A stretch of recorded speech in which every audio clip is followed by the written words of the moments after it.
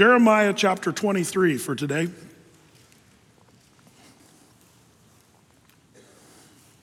When I was in my 20s, me and some of my buddies on a summer afternoon, we were sitting around just talking. And one of my friends that was there, of course, Tad, and a buddy of mine, Chris Thompson, who was there. And Chris is one of the smartest guys I know, like just a real, smart guy. And I was always impressed. I was always thinking, man, if I could only be as smart as Chris, And what's so cool, though, is one afternoon we were talking, and Chris, we were just talking, and he said, Brett, I have for you a riddle. And he said, once there were two doors, and you were standing before these two doors, and in front of each door is an angel. One of the angels in front of one of the doors, well, that angel is a good angel and always tells the truth. One of the angels in front of one of the doors is a bad angel, a fallen angel, and he always lies, but you can't tell which one's which. And to make matters more confusing, one door, don't know which one, leads to everlasting life and heaven, and the other door leads to eternal destruction. And when you choose a door, you have to go through that door. But you get one question to ask one of the angels before you choose which door. What do you ask? That's the kind of stuff Chris was thinking about then. He was giving me this riddle. Well, at this point, I had a decision to make. Do I tell him that I already knew the answer to that riddle? Or do I kind of drag him along? Well, I thought I'm going to drag him along. And I wanted, to kind of act like I was really smart. Well, let me think about that, Chris. It's an interesting dilemma because we have, the power of, elementary logic at work here with negatives and positives. And I started talking like I was really smart, using the Venn diagram model in elementary logic. If I were to deduce which one was the good door and the bad door, and knowing that one of them lied, and I just kind of went and just talked, and Chris was like, it's like, okay, come on, what's the answer?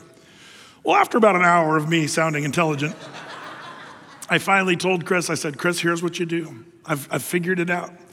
I think what you do is you walk up to either one of the angels, the good or the bad one, either one of the doors, the good or the bad one, and you ask the angel at either door, say, what if I'm wanting to go through into heaven, what would the other angel tell me to do? And then do the opposite. Now, if you follow the logic of that, for those of you that are quick thinking, you know that would actually sort out which door was which and which angel was which and the whole thing. And you'd know which door to go through if you say, what would the other angel say? And then do the opposite.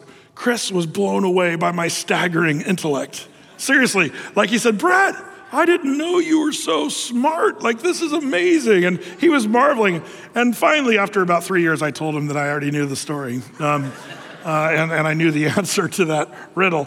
But, aren't you glad that the door to heaven is not confusing? That it doesn't take staggering intellect to figure it out, to know what's right and what's wrong? Aren't you glad that you don't have to be a rocket scientist to make it to heaven? I'm so thankful that the way of salvation is so clear. And the Bible is so clear. One of the things I love about teaching the Bible is it's absolute, it's just true. There's no wavering, there's no confusion, there's no contradiction. Now, there's people that try to claim that there's contradiction in the Bible, but it's never really true. I love the Bible for what it is, God's holy word. Thy word is a lamp unto my feet and a light unto my path. In these dark days, as we see so much misinformation everywhere, aren't you thankful that we have the truth? Right here in our hands, we get to read the Bible. I hope each of you are valuing the scriptures, because the person who loves God's word and reads the word and studies the word, you're going to find that person, there's going to be a stability there. If you find a person who's all about the news, watching CNN or Fox News or MSNBC, you will find instability there. Man, there's so much untruth. Even today, in the last few days, people are debating about what's true and what's false. And, for months, there's a group that's been saying, Hunter Biden's innocent, and it's just, a bunch of made up information about Hunter's dealings with China and all this stuff. And there was a bunch of people just saying anybody who was saying that was a crazy conspiracy theorist, only to find out a couple days ago that Hunter has been under investigation for several years now by legitimate investigators and all this. And so they're like, oh, well, our bad, we were wrong about that. And isn't it interesting that all kind of came out after the election? It's an interesting thing how the news, I feel like whether you're a conservative or a liberal, watch out. I think that there's so much misinformation out there, and I've learned to kind of not really trust any of it. And you say, well, Brett, how do you know what to think? Well, I'm learning I really don't know what to think on a lot of stuff, but I do know this. This is the one thing I can say for sure. The Bible is true. God's word is a rock that you can put your feet upon and be immovable and unshakable. I love it. In these days of uncertainty, man, thank the Lord for his word. Now, in Jeremiah's day, they didn't have the Bible as we know it, Genesis through Revelation. They had the Pentateuch, the Torah. The Hebrew people there in Jerusalem and Judea under the prophecies of Jeremiah, they had the first 5 books of the Old Testament. And that was the law of the Lord, the word of God to them.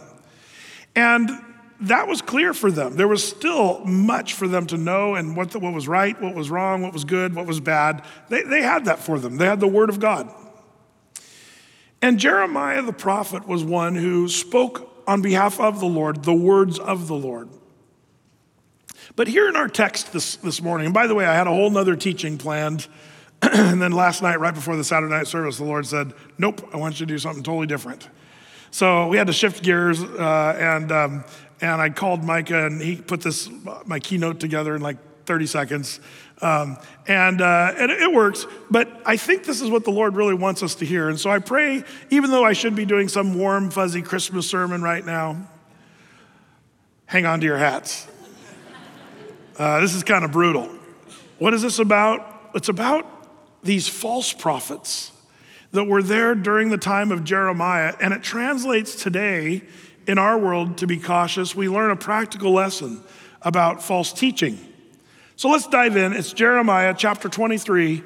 We'll start in verse 23. Jeremiah 23:23. And there we read in Jeremiah 23:23, it says, am I a God at hand, saith the Lord, and not a God afar off? Can any hide himself in secret places that I shall not see him, saith the Lord? Do not I fill heaven and earth, saith the Lord? Now the Lord starts off with these rhetorical questions that are kind of sarcastic.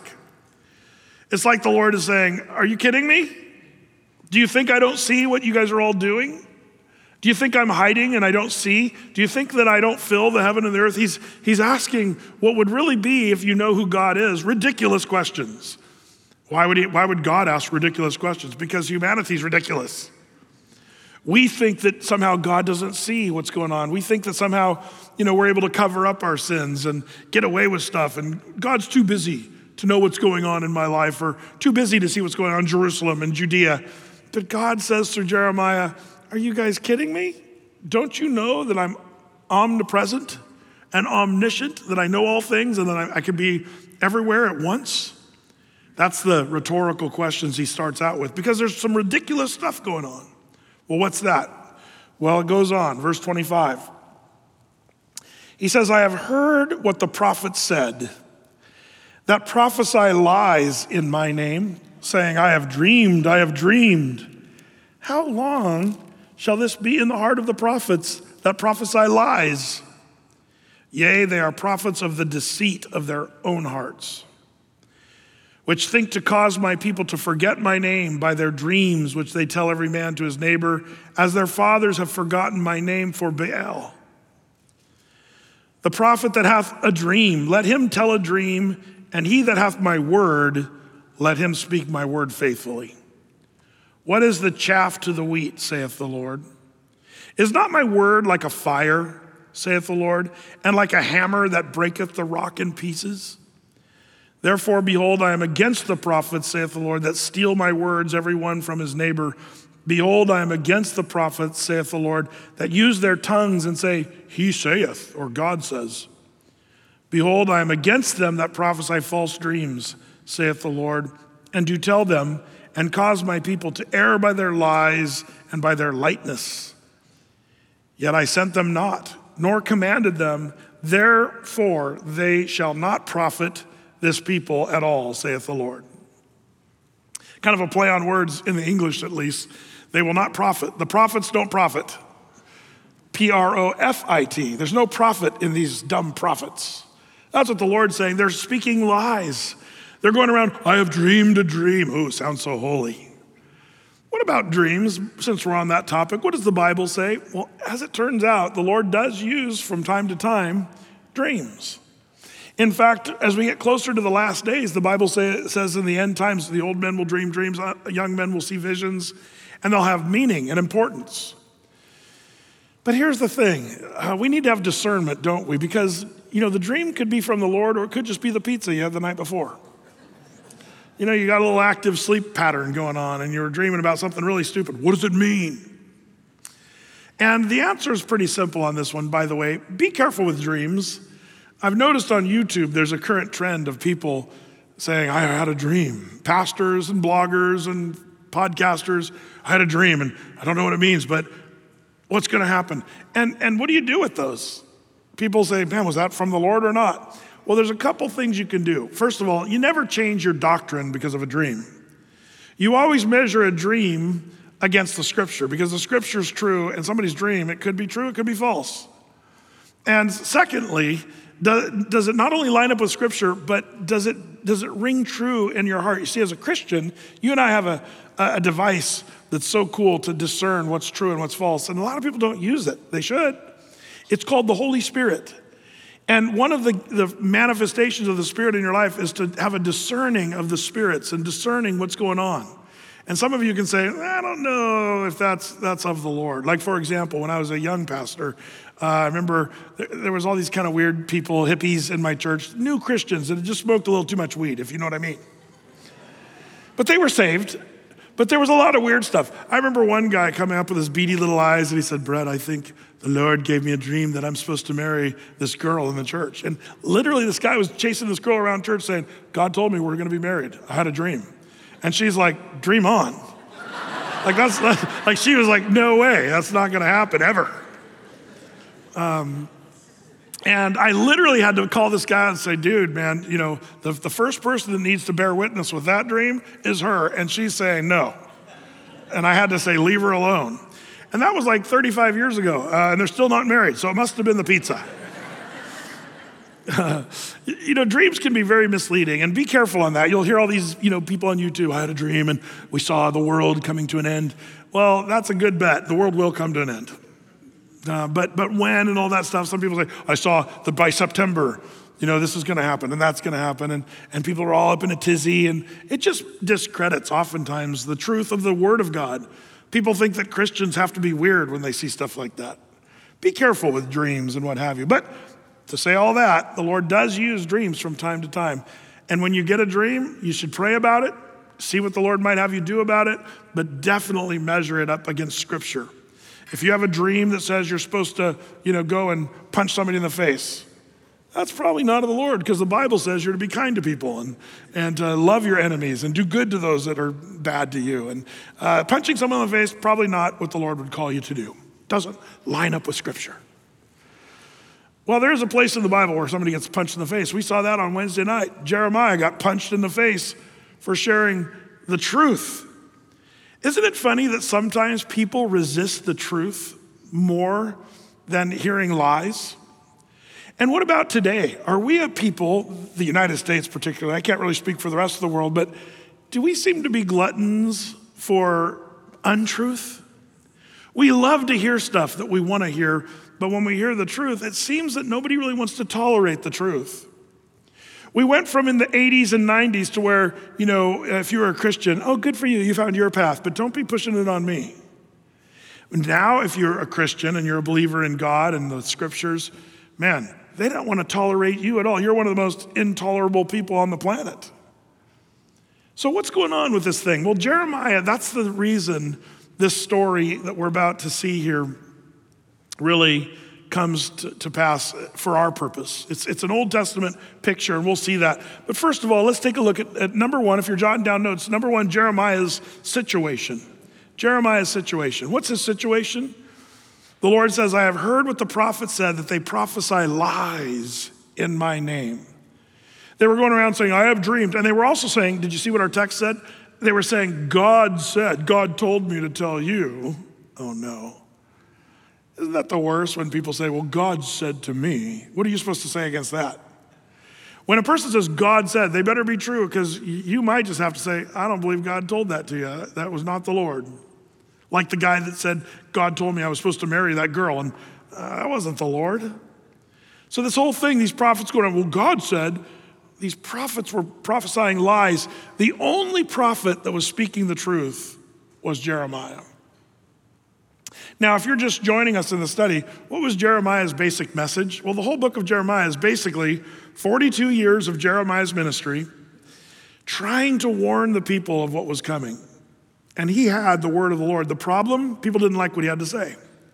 Not one person in 42 years would listen to one word Jeremiah ever said. They rejected everything he ever said. Meanwhile, there were hundreds of these other prophets speaking against Jeremiah, talking smack against Jeremiah, and then saying everything he said is the opposite. So what was Jeremiah saying? Jeremiah was saying, in a nutshell, hey, you guys have moved away from the true and living God, and instead of worshiping him, you've worshiped all these pagan Canaanite deities like Baal and Chemosh and Ashtaroth and Moloch and all these pagan gods and goddesses. And because of that, the Lord says, destruction is coming. You're going down. Jerusalem, Judea. The Babylonians are going to come from the north, and 2/3 of you will be slain in the streets, and your bodies will lie there, and the birds of the air will pluck the flesh off your bones. The other third of you will be taken off into captivity, into Babylon. Thus saith the Lord. And the people said, we don't like you. In fact, one king last week we saw, like I mentioned earlier,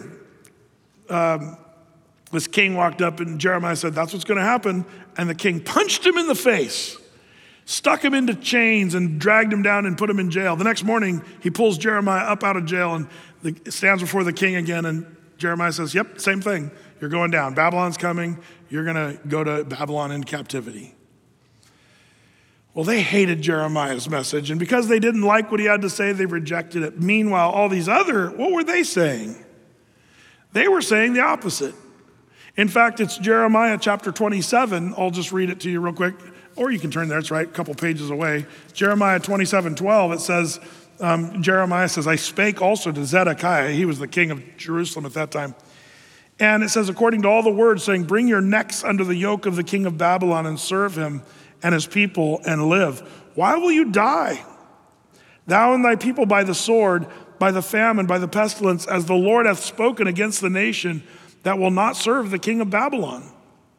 Therefore, verse 14, hearken not to the words of the prophets that speak to you, saying, you shall not serve the king of Babylon, for they prophesy a lie unto you.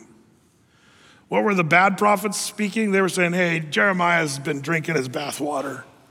He doesn't know what he's talking about, that foolish old prophet. And these prophets said, the truth is we're going to be victorious. We're going to be victorious. We have hope and we have victory because we're going to beat the Babylonians and it's going to be awesome. And they told Zedekiah, don't listen to Jeremiah. He's wrong. We're right. We have the numbers. He's just the Lone Ranger, stupid prophet that's saying stuff that nobody wants to hear. And so the king, as it turns out, listened to the bad prophets that were speaking lies and didn't listen to Jeremiah. That's Jeremiah's situation.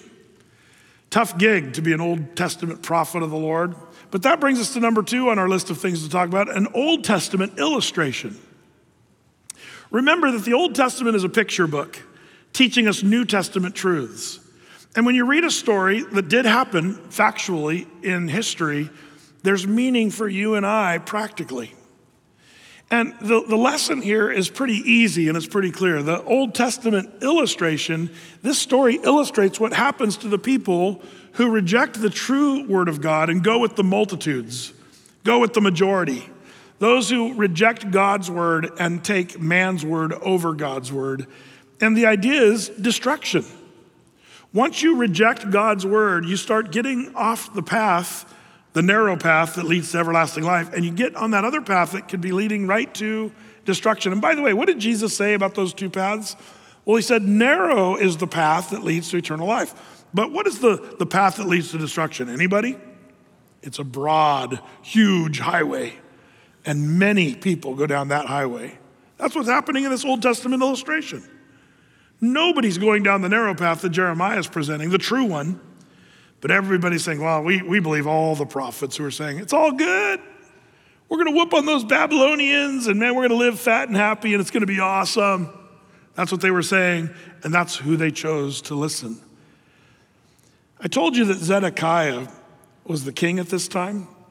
Do you want to know the story? By the way, it's interesting because the story of Zedekiah has caused a little bit of contradiction apparent in the Bible.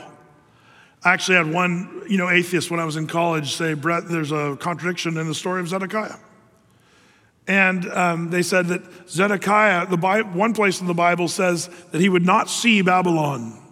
Because Jeremiah was saying, come on, submit to Nebuchadnezzar and be taken. Even if you are a slave, at least you'll live. That's what he said. But Zedekiah, he didn't listen to Jeremiah. And so the prophet said, you will not see Babylon. Another prophet said, you'll actually be in Babylon. You'll go to Babylon. Which one is it? Are you going to not go there or are you going to go there? And so there's this contradiction in the Bible where Zedekiah was going to not see Babylon. But then there's another one where it says he would. Well, all you got to do is read the story. I'll show you just real quick those scriptures. If you're jotting down notes, number one, Ezekiel the prophet, he said this about Zedekiah the king. He said, my net will I spread upon him, and he shall be taken in my snare. And I will bring him to Babylon, to the land of the Chaldeans. Yet shall he not see it, though he shall die there. So people interpreted Ezekiel saying they're going to take Zedekiah, drag him to Babylon, but before he actually sees Babylon, they're going to kill him in the land of the Chaldeans. Before he gets there, he'll die and not see it. That's what Ezekiel the prophet says.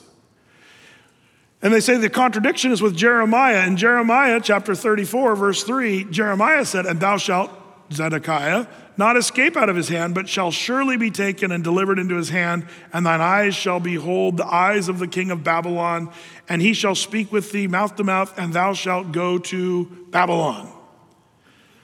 This is one of those goofy things. And by the way, all the apparent contradictions of the Bible, they're all really goofy. Watch out for these History Channel theologians, so-called. Well, we know that a whale cannot be that which swallows a human being. And because we know that whales, they only swallow small bits of plankton, there's no way they could swallow a human. And so the Bible is contradictory in that Jonah was swallowed by a big whale. Two problems with that, Albert Einstein. Number one, it doesn't say it was a whale. It says it was a big fish. How big? What kind of fish? I have no idea. It could have been a trout for all I know. Maybe it was a rainbow trout that God made 10 times bigger than this building. Oh, come on, Brett. Do you believe that? No problema. If God says, let there be light, and all of a sudden, there's a sun fireball in space burning for, millions of years, guess what? And I don't think it was millions of years ago, by the way. But that's what they say. God just said, let there be light, and the sun was created. If you believe Genesis 1:1, in the beginning, God created the heavens and the earth, nothing else after that is hard. A big trout in the ocean, okay, watch this. A big splash in the ocean, and this huge trout swallows Jonah. I don't have a problem with that. Who knows what kind of fish it was? But it was a miraculous story that God actually made happen. That's where you got to watch these apparent contradictions. Well, this is one of them. Did Zedekiah go to Babylon or did he not? Well, the answer, yes. Yes, what do you mean? Well, the story's in 2 Kings chapter 25, verses 6 through 7. And it's kind of a horrible story. So they took the king, Zedekiah, brought him up to the king of Babylon, to Riblah, and they gave judgment upon him. And they slew the sons of Zedekiah before his eyes, and then put out the eyes of Zedekiah, and bound him with fetters of brass, and carried him to Babylon. You see, the Babylonians wanted to do the cruelest thing they could think of, and the last thing that Zedekiah would see with his eyes would be his sons slaughtered right in front of him. Then they poked out his eyes, and then they took him to Babylon. So Ezekiel was right. He would not see Babylon, but he did go there. He didn't see it because he was blinded, but he went there and was carried off into captivity. That's the story of Zedekiah. You say, Brett, what does that have to do with anything? Everything. That's what happens when a person sort of as an Old Testament, illustration or type or picture is those who reject the word of the Lord and go with the lies of the false prophets, the false teachers. They end up derailed and in real trouble. And what may have seemed very warm and inviting and wonderful, Jeremiah had the horrible message. You're going to have birds picking your skin off your bones. That's a bad message. All the other prophets, no, you're going to live victoriously and have hope, and everything's going to be awesome. It's all good. But it wasn't. That's the question. What kind of person are you? Are you the person that would rather hear a lie and feel good about it? It's all going to be great. And just live with ignorant bliss?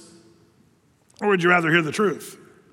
I've noticed there are certain people that just would rather plug their ears to the truth and say, I just want to know, just make me feel better.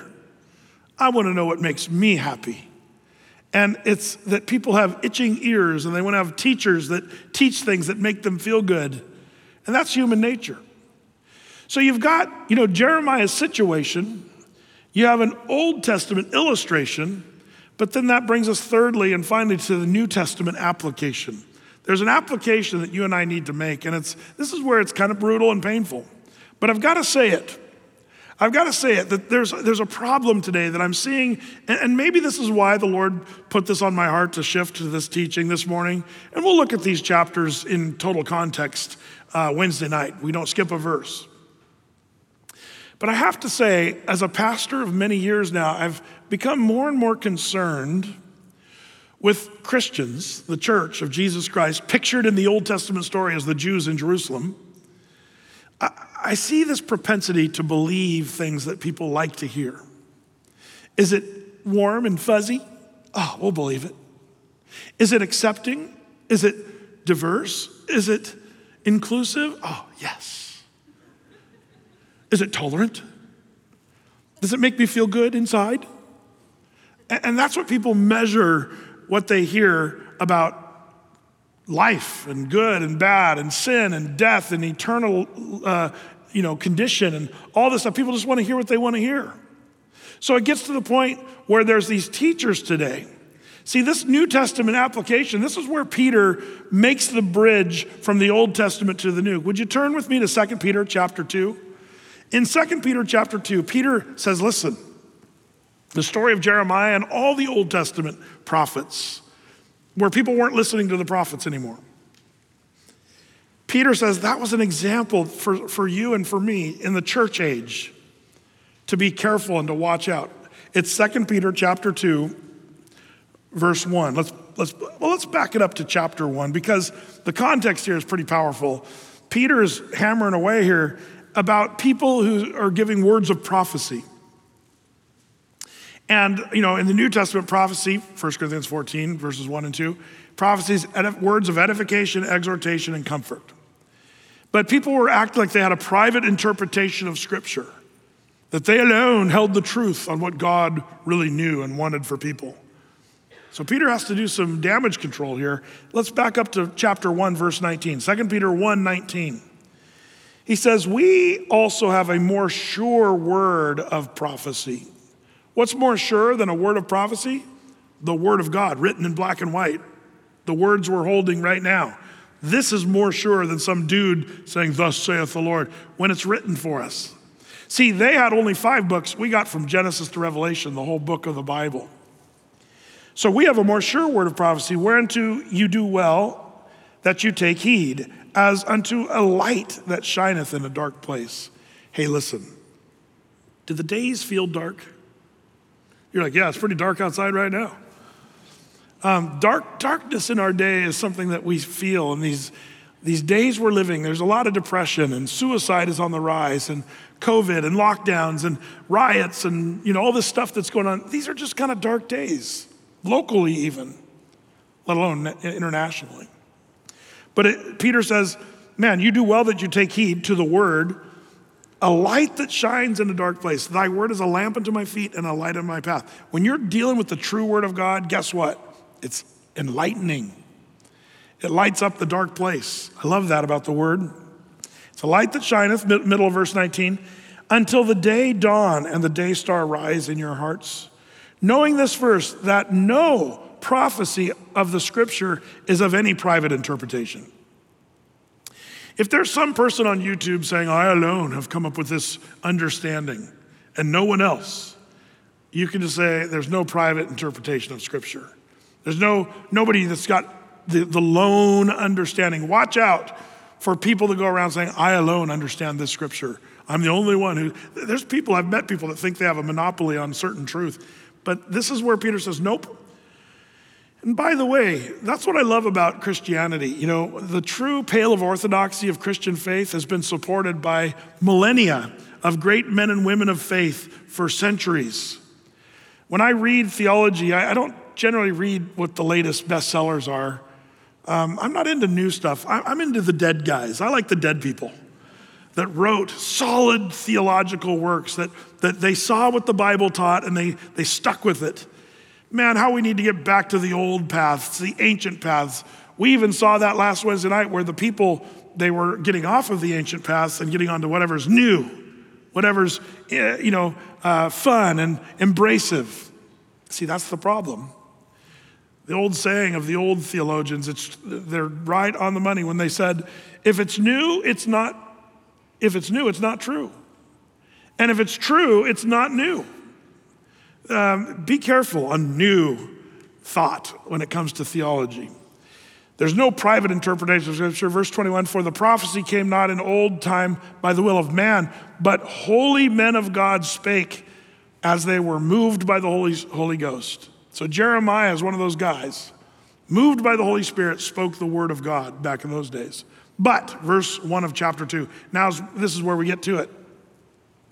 Verse 1 of chapter 2 says, but there were false prophets also among the people, even as there shall be false teachers among you, who privately shall bring in damnable heresies, false teaching, even denying the Lord that bought them, and bring upon themselves swift destruction, just like Zedekiah.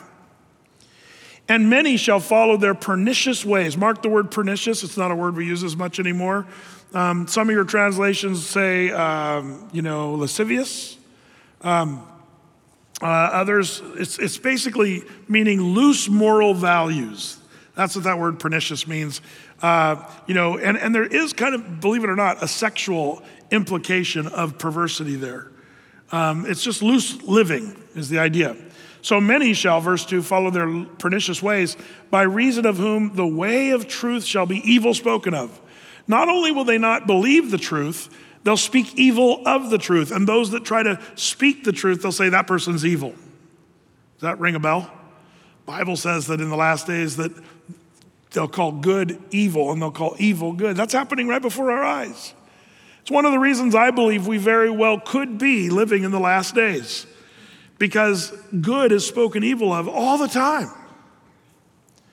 Well, verse 3, finally, it says, and through covetousness, this is what drives them. They want more stuff. They're in it for the money. Covetousness, through covetousness, they shall with feigned words that are lying. Fake news is the idea here. They with feigned words make merchandise of you. They're taking you for a ride, selling you a bill of goods is what they're doing. Make merchandise of you, whose judgment now of a long time lingereth not, and their damnation slumbereth not. Peter is right in line with Jeremiah. He's saying, just like the very first verse says this, verse 1 of chapter 2, as the lying prophets of the Old Testament were, today in the New Testament church, Peter says, we have false teachers. False prophets, Old Testament, false teachers, New. And he's warning the church, saying, don't listen to these guys.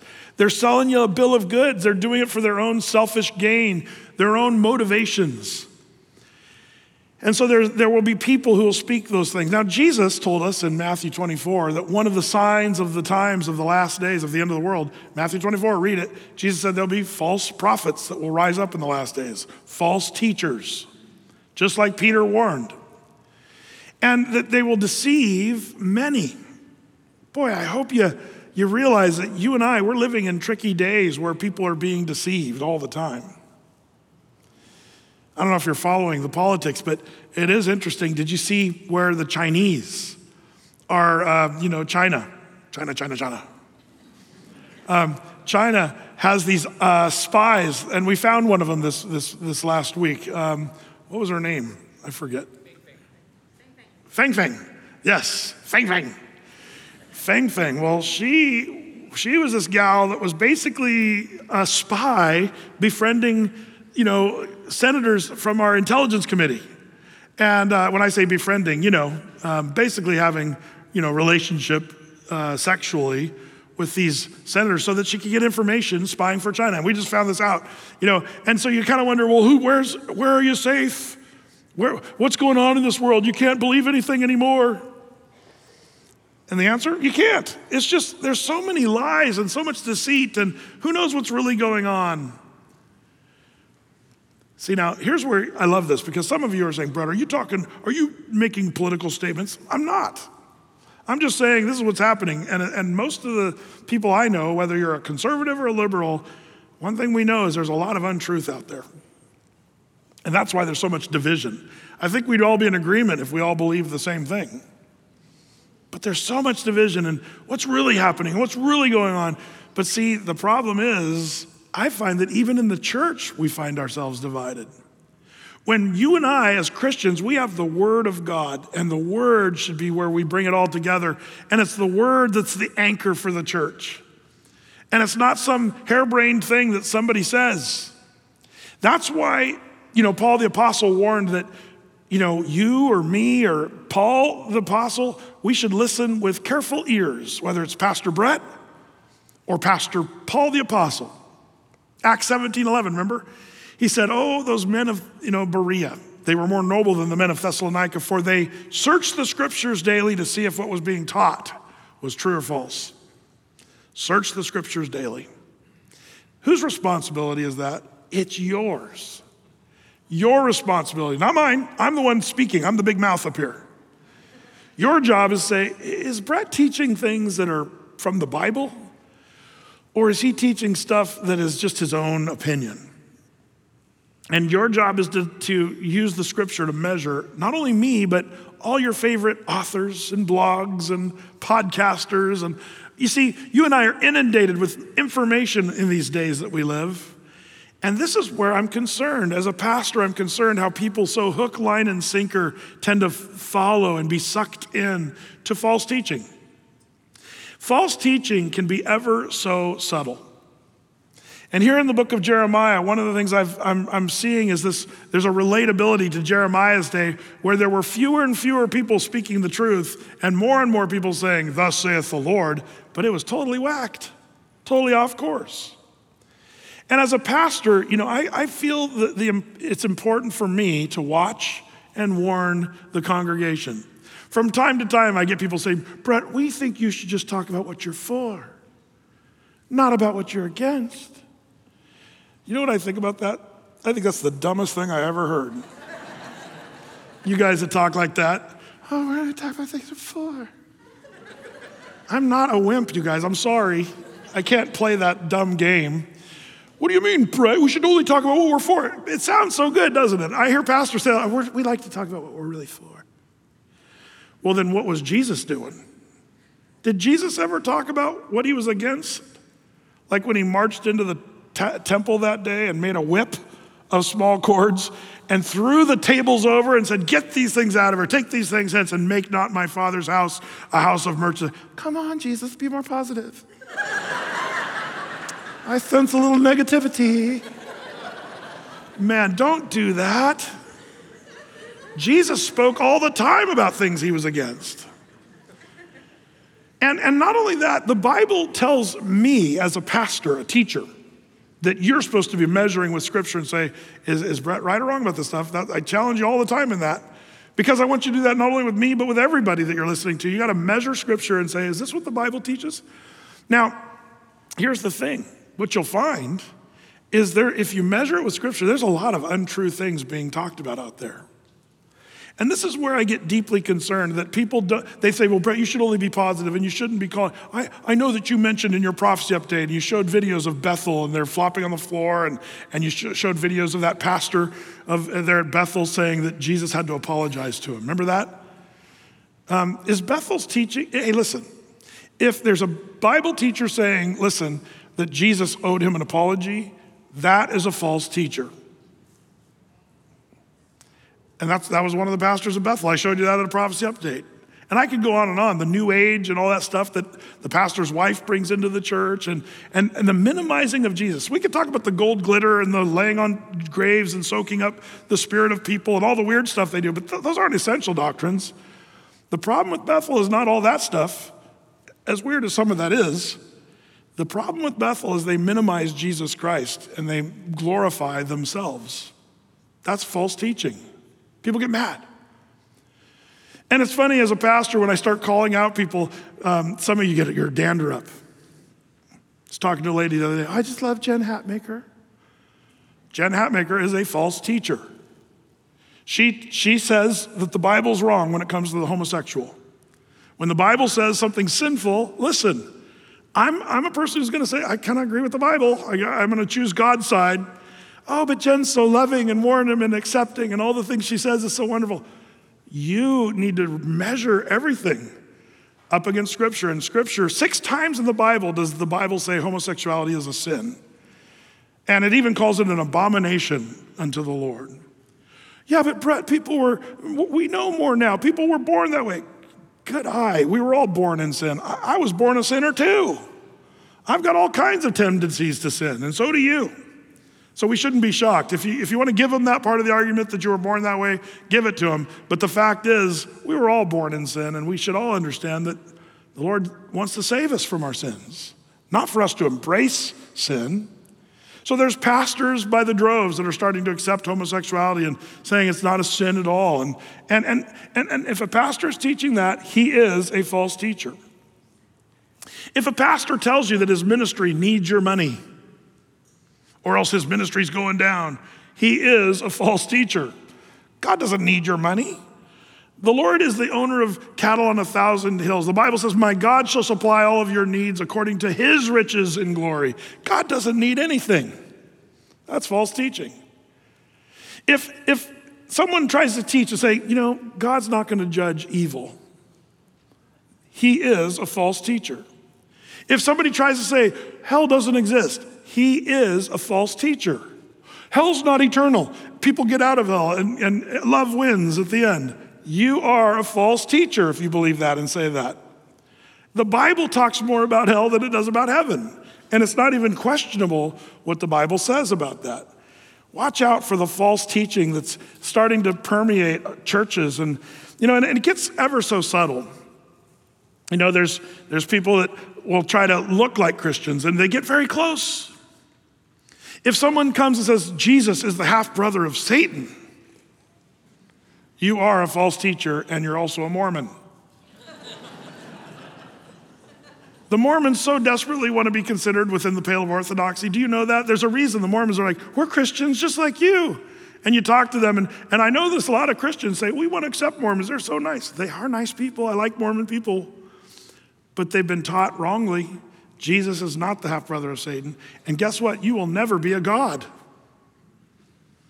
When you reach that celestial level of the Mormon heaven, that you become God. No, that's not going to happen. Bible doesn't teach that one iota. That was Joseph Smith who saw a dream. I think it was the pizza that he had the night before.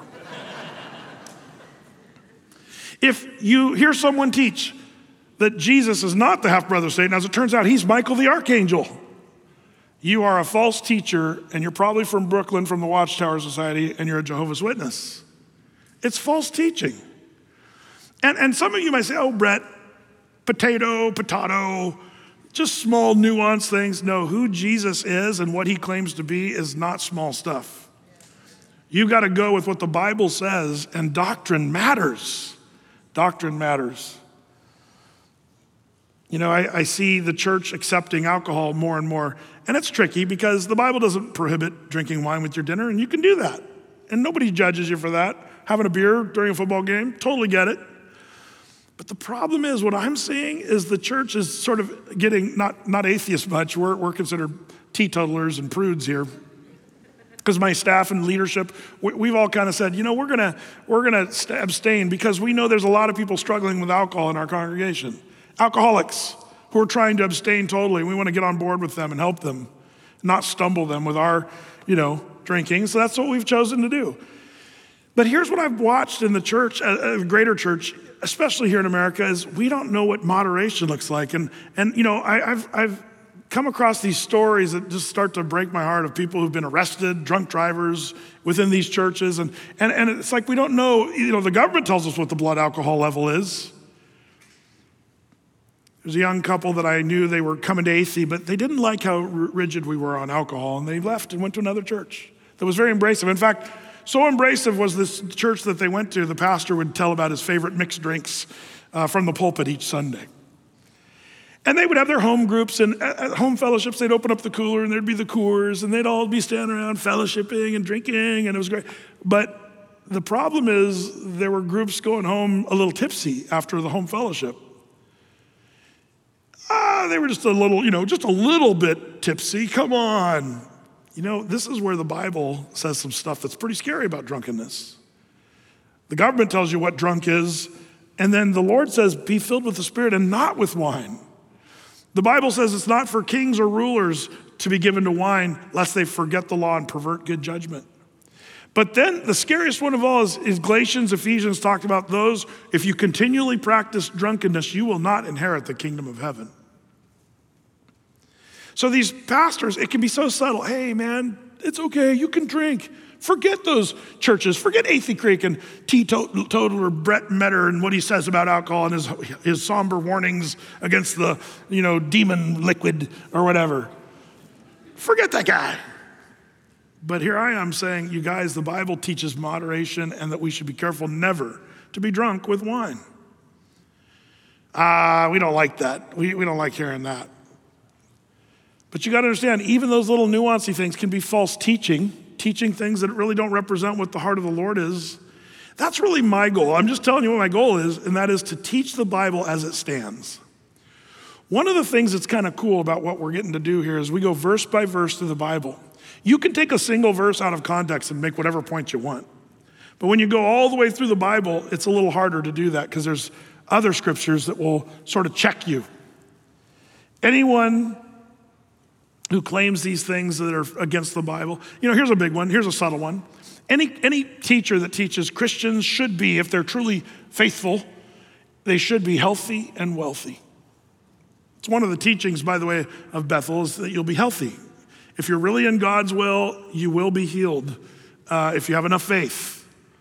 That's not true. That's false teaching. Why? Because Paul got sick, prayed 3 times. He had an infirmity of the flesh. Infirmity means you're sick. You have some kind of disease. Paul prayed 3 times, and the Lord said, no, Paul, stop praying. You're going to have that for the rest of your life until you go to heaven. There are some people that try to teach that and so you have these stories coming out of Redding where, babies are being prayed for that have already died and it made national news. And when that didn't happen, people were like, what's going on there? And it makes people feel bad because our faith must not have been good enough to raise this poor girl from the dead. And then they try to do damage control later and stuff like that. But I see more people wounded. Brett, we don't like that you're calling people out. You should be talking about what you approve of. Can I just wrap off a few scriptures that you should probably know of? You can jot them down in your notes if you want to. Let me read a few that are important. Romans chapter 16, verse 17 and 18 says this. Paul says to the Roman church, I appeal to you, brothers, to watch out for those who cause divisions and create obstacles contrary to the doctrine that you have been taught. Avoid them, for such persons do not serve the Lord Christ, but their own appetites, and by smooth talk and flattery, they deceive the hearts of the naive. Ephesians 5:11 Take no part in the unfruitful works of darkness, but instead expose them. Paul told the Ephesian church, expose those who are doing stuff that's wrong. 2 Corinthians 11, verse 13 through 15.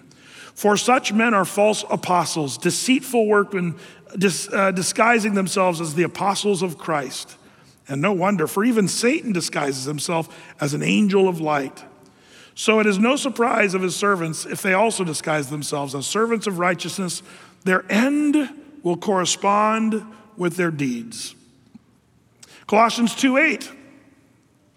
See to it that no one takes you captive by your philosophy and empty deceit, according to the human tradition, according to the elemental spirits of the world, and not according to Christ. 2 Timothy 4, verses 3 through 4. For the time is coming when people will not endure sound teaching, but having itching ears, they will accumulate for themselves teachers to suit their own passions, and will turn away from listening to the truth and wander off into myths. Lastly, 1 John 4:1. Beloved, do not believe every spirit, but test the spirits to see whether they be from God. For many false prophets or false teachers have gone out into the world. Over and over and over, I just gave you my favorite. There's tons more of scriptures that say, watch out. Don't just be naive listeners, but to be discerning listeners and people that are hearing the word of God. And whatever you hear, whatever you read, whatever podcast you're listening to, measure it against scripture. Be careful, church.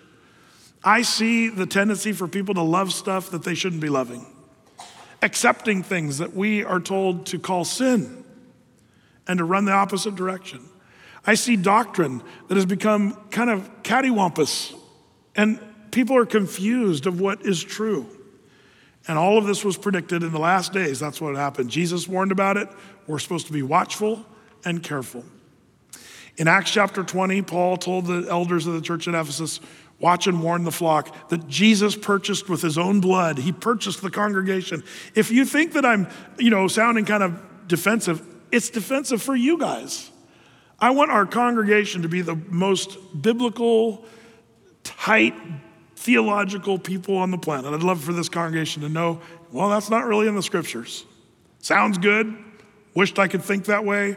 But if it goes against what the Bible says, I'm going to choose to think biblically and not with popularity. May the Lord give us ears to hear what the Spirit would say. And this story of Jeremiah, I think this is one of the main things, the main lessons of this book of Jeremiah is to watch and warn the church of Jesus Christ against false teaching. Prophets that are lying, speaking to their own, material goods for their own purposes, but misleading many. That's happening today. And we should be on the guard in Jesus' name. Let's pray together. Lord, I thank you so much for this somber reminder, once again in your word. You tell us there, Paul speaking to young Timothy, that a good minister will put the brethren in remembrance of these things. And Lord, I pray that you would do just that you would cause us to remember to search the scriptures daily.